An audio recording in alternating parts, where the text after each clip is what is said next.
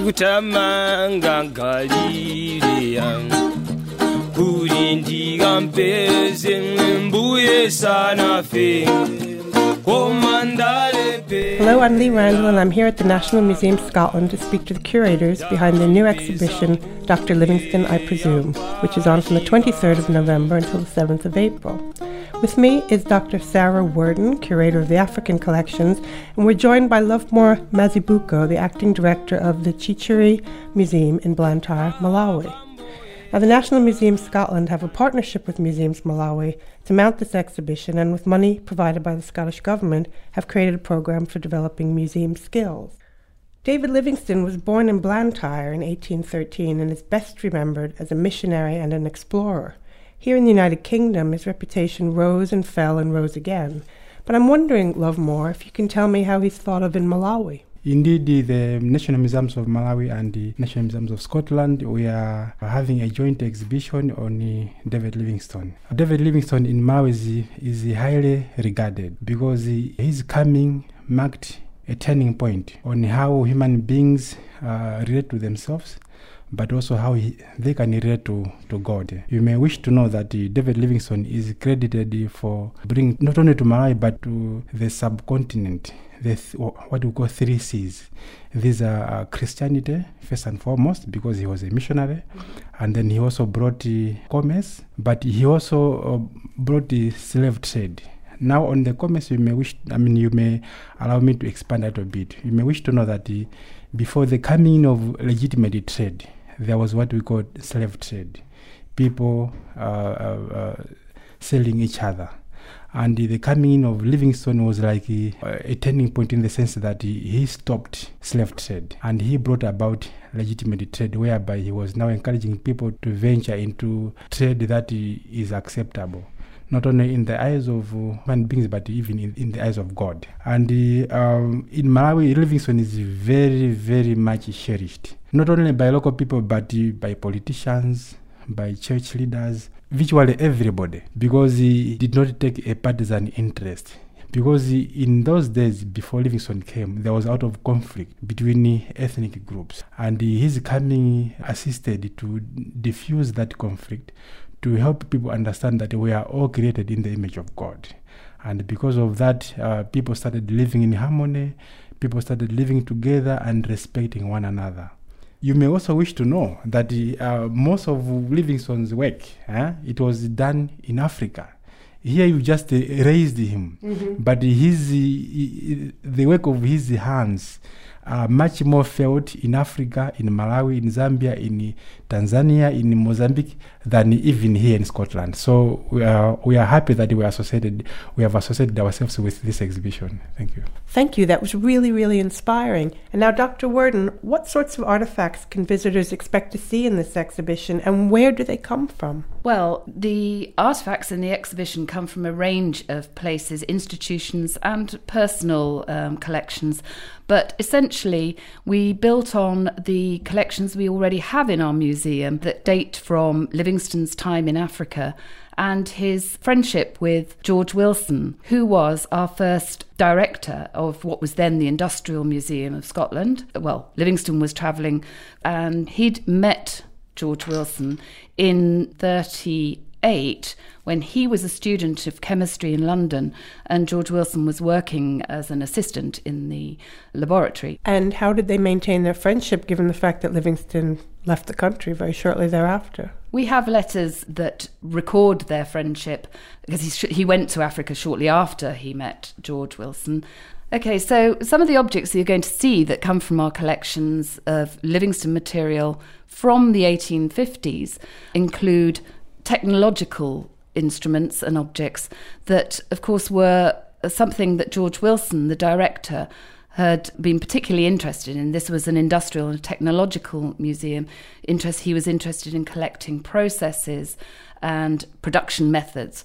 And Livingstone had agreed to send objects that he came across back to the museum. So in our collection we have a weaving loom, which looks at, processes of weaving by the local people. And this is a hand loom, not a giant loom like we'd think of in a factory. This is a small hand loom, is it not? Absolutely. This is a hand loom pinned into the ground and used across the ground, rather than the sort of loom that Livingstone had actually worked with, which was, part of the Industrial Revolution, if you like, those big machines that he worked as from the age of 10 as a piecer and later on as a spinner. And I think that was one of the reasons that he would have been very interested in something like a weaving loom, because of his connections with the weaving trade.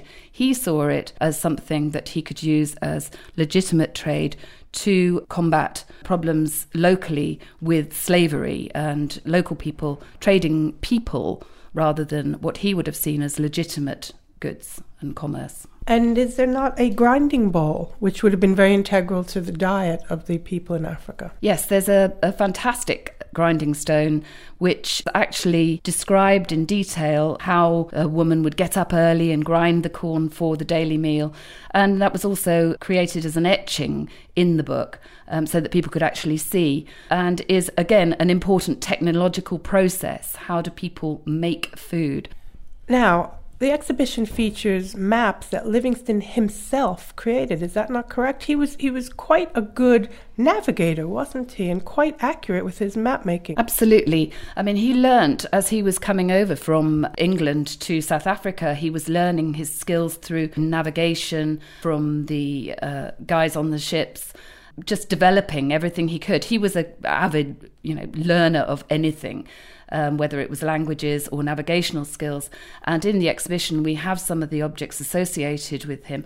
In fact, we've got a compass from the Royal Geographical Society, which actually was loaned to him on his third journeys and then returned to the Society on his death.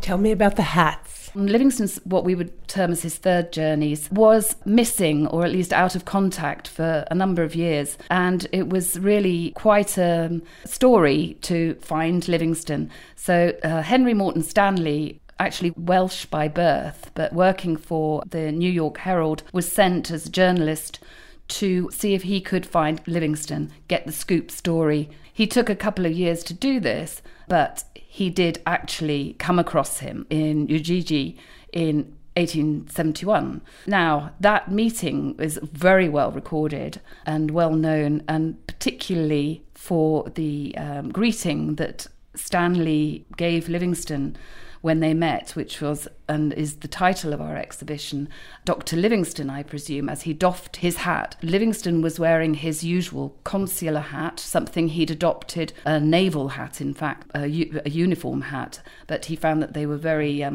good for travel through Africa, against the sun. And Stanley was wearing the rather typical topi hat, which he'd buffed up for the occasion, and that was the hat that he doffed when he met Livingstone. Now, these two hats have made their way back to the Royal Geographical Society and are very much the sort of iconic objects associated with these two men. I think there's something I'd like to add here, in that the hats have a particular resonance, because I think the head is a site of knowledge, of intelligence, and anything associated with that, like the hats, has a particular resonance and essence of the man, or the men in this case. And so I think, when you see those two objects in the case, you can't help but get a sense of the people that wore them. Now, David Livingstone married a woman from a fairly famous Scottish family. Her name was Mary. Will there be anything about Mary in this exhibition? Okay, yes. Well, Mary married Livingstone in Africa. She was the daughter of Robert Moffat, who had already established a mission station at a place called Kuruman in South Africa, north of Cape Town. Livingstone had first met Moffat when he was in London training as a missionary, eventually decided that yes, actually he would go out to South Africa, and I think Moffat recommended that perhaps that he did that. So whilst he was travelling, looking for his own mission station, he had an accident. He was attacked by a lion, and I don't know how he escaped, but he did, with pretty bad injuries to his arm, which he sort of fixed up himself, but recuperated back in the Moffat household in Kuruman, where Mary was rather the nursemaid, I think, by reading between the lines. And basically they got together and married. They went on to have 6 children. She, of course, would have been a perfect wife in many senses because she had been born in South Africa, a missionary daughter, understood the life of a missionary. And what artifacts do we have of Mary in the exhibition? We do have one artifact. It is the Bible that she gave to Livingstone on their marriage, inscribed in the frontispiece. And it's quite telling, I think, that in fact it was a Bible that she chose to give Livingstone for their wedding day, sort of suggesting their deep sense of commitment to Christianity. Interesting that you say that, because for a great many of us, certainly growing up in the United States, I always thought that David Livingstone was a great explorer. I had no idea he was a man of the cloth. And I'm just wondering if you can bring his faith back into the picture. I mean, my understanding is that he felt that by opening up Africa, he would bring tolerance, he'd show them how to live without violence, without injustice, and without slavery. And I think it's very interesting to remind people that he wasn't just out, I need to conquer the Zambezi because it's there to be conquered, I need to find the lake because he wasn't ticking off monuments, was he? I think certainly he went out to Africa as somebody from the London Missionary Society, a missionary, and his aim was to establish a mission station. He looked at various sites and ultimately did in fact resign from the London Missionary Society and headed off rather as an explorer, somebody who was looking for trade routes. But his faith was always underlying that. And so he's he's interesting in the fact that he allowed in his writing the voice of the Africans he encountered, their ideas about local belief systems and their sense of religion. And I think this has probably contributed to the fact he didn't convert many to the Christian faith, because he was totally happy to engage with them and listen to them rather than go in with a mission to convert. Can you also tell me about some of the new research being done on David Livingstone, which I know will feature in the book that accompanies the exhibition? The book is the product of my earlier research. When I first started researching for this exhibition, I soon realised that there were a number of scholars out there who were working now on Livingstone, new research across a range of disciplines. So one of the things I thought about as a legacy for the bicentenary 2013, beyond the exhibition, was to bring together these contributors. Fortunately, they all agreed when I proposed this to them. So we have new work from English literature, from a medical historian, from museum studies, from science and geography. I also think it's very easy we travel around the world so swiftly and so simply nowadays. The more I read about David Livingstone, the more shocked and awed I am by his travels. It's almost impossible to over-explain the hardships he faced, but I'm wondering if you can run us through some of the difficulties he would have encountered in his journey. I think one of the initial difficulties is if you can imagine going into a country where, if you can picture Africa, the map of Africa, and round the edges, round the coast, there are towns and rivers, and there's a sort of documented area. Then you head off from those, and there is nothing documented. There's no maps, no manuscripts of anything to do with where you're going. So in the first place, you've got to sort of work out where you're going, how far you are from X to Y. And of course, he would have relied hugely on local knowledge for this. And so his engagement with the local people was vital. And it's clear from his writings that he saw this as an important aspect of his travels. Malaria for us is something that we now have under control with anti-malarial tablets.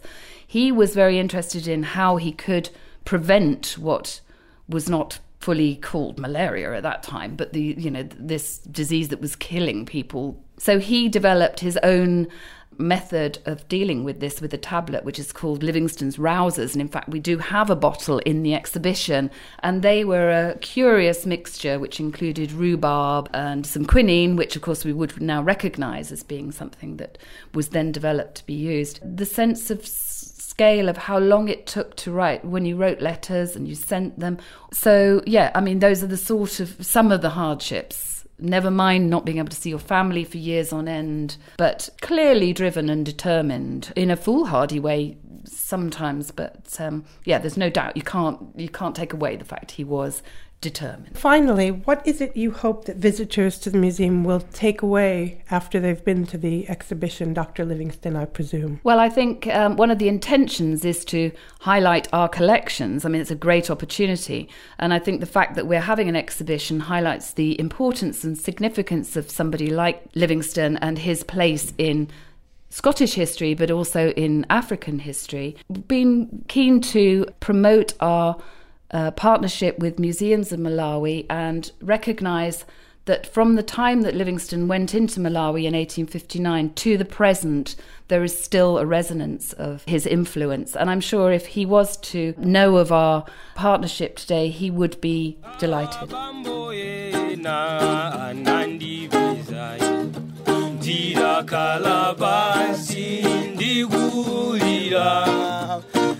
So just before we go, what's the title of the book again?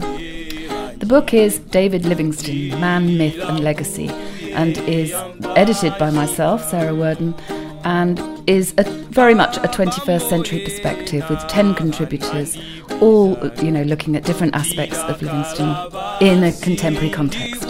Tremendous. Now remember, the exhibition runs until the 7th of April and it's free to visitors to the Museums of Scotland.